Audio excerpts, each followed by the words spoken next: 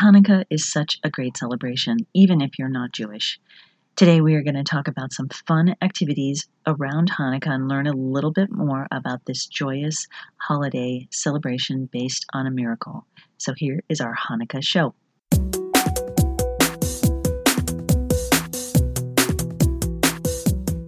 Welcome to the Teaching Your Toddler Show with Mary Jo Tinlin. Each show we talk about fun activities to do with your little one, including a craft, a letter of the week, Spanish words, songs, games, and even a snack for each weekly theme.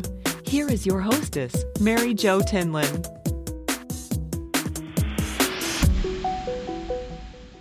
Hi, this is Mary Jo Tinlin. Today we are going to talk about Hanukkah. And in 2018, Hanukkah was super early, December 2nd.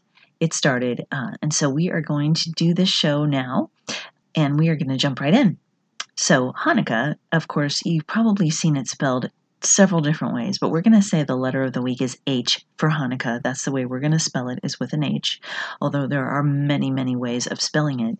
And mostly the reason why is because the word does not translate properly into English from Hebrew. So that's why there's some discrepancy on if it starts with CH or just an H or whatever. But anyway, the letter H is something you can show your child. You can point things out that start with H: hand, hold, hammer, hair, whatever you have that starts with an H. Show them a capital H, a lowercase h.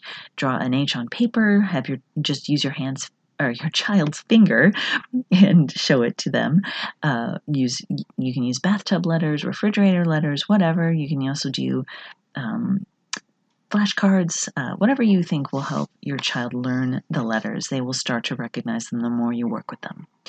Of course, the number for the week is 8 because that's based on the 8 nights of Hanukkah and the 8 lights, the enough oil to last for 8 nights.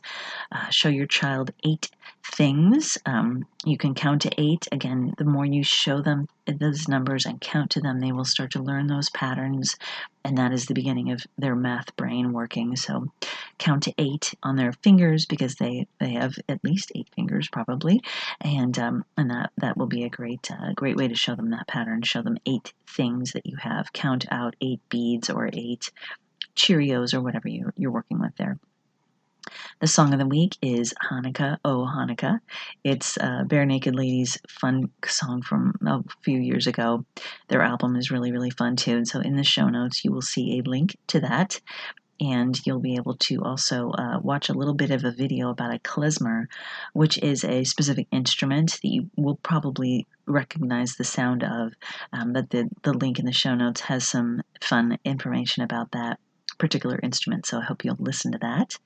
The story of the week are actually several links to stories and books that I found. It's just with Christmas, it's just like with Christmas, it's so hard to find one story or one book. So I added a link, and I do hope that I will be able to release some bonus content with readings from those stories so that you could listen to those. The first one is called Happy Hanukkah Corduroy, and I don't know if you know the corduroy books or not, but they're so cute. It's a little bear, and that's a really great story by Don Friedman and Lisa McHugh. So check that out at your library, or you might be able to find it online if it's not out of stock or out of print. Sorry. The snack of the week is matzah with jam, and matzah is just an amazing snack. It's gluten-free because it has no wheat, I guess, in it. It doesn't leaven. It's unleavened bread. So you will be able to find that around Hanukkah in your grocery stores. There are traditional Hanukkah bread matzah that you're supposed to use for Hanukkah, but you can also buy it at other times of the year as well. Another traditional food that is so delicious are latkes, which are potato pancakes, and they are also delicious, although you wouldn't want to cook them necessarily with your child because you have to cook them in oil. But they are delicious.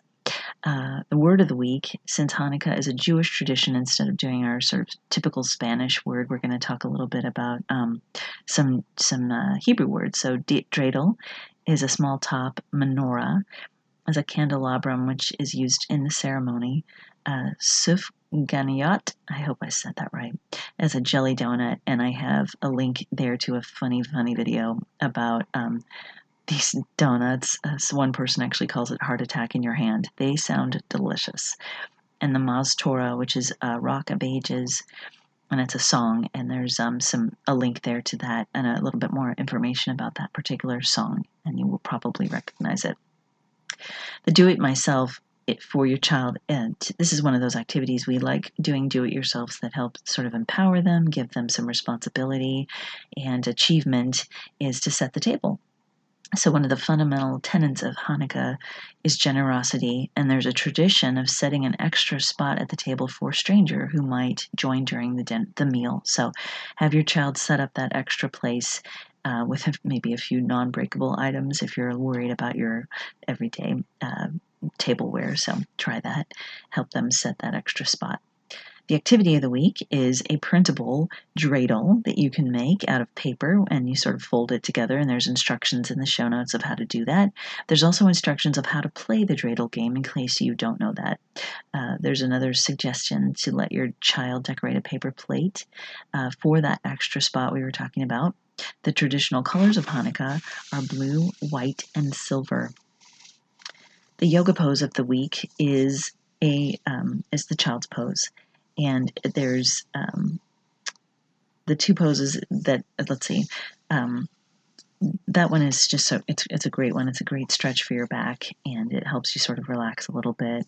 I think it's a great back stretch, so that's why I put that in.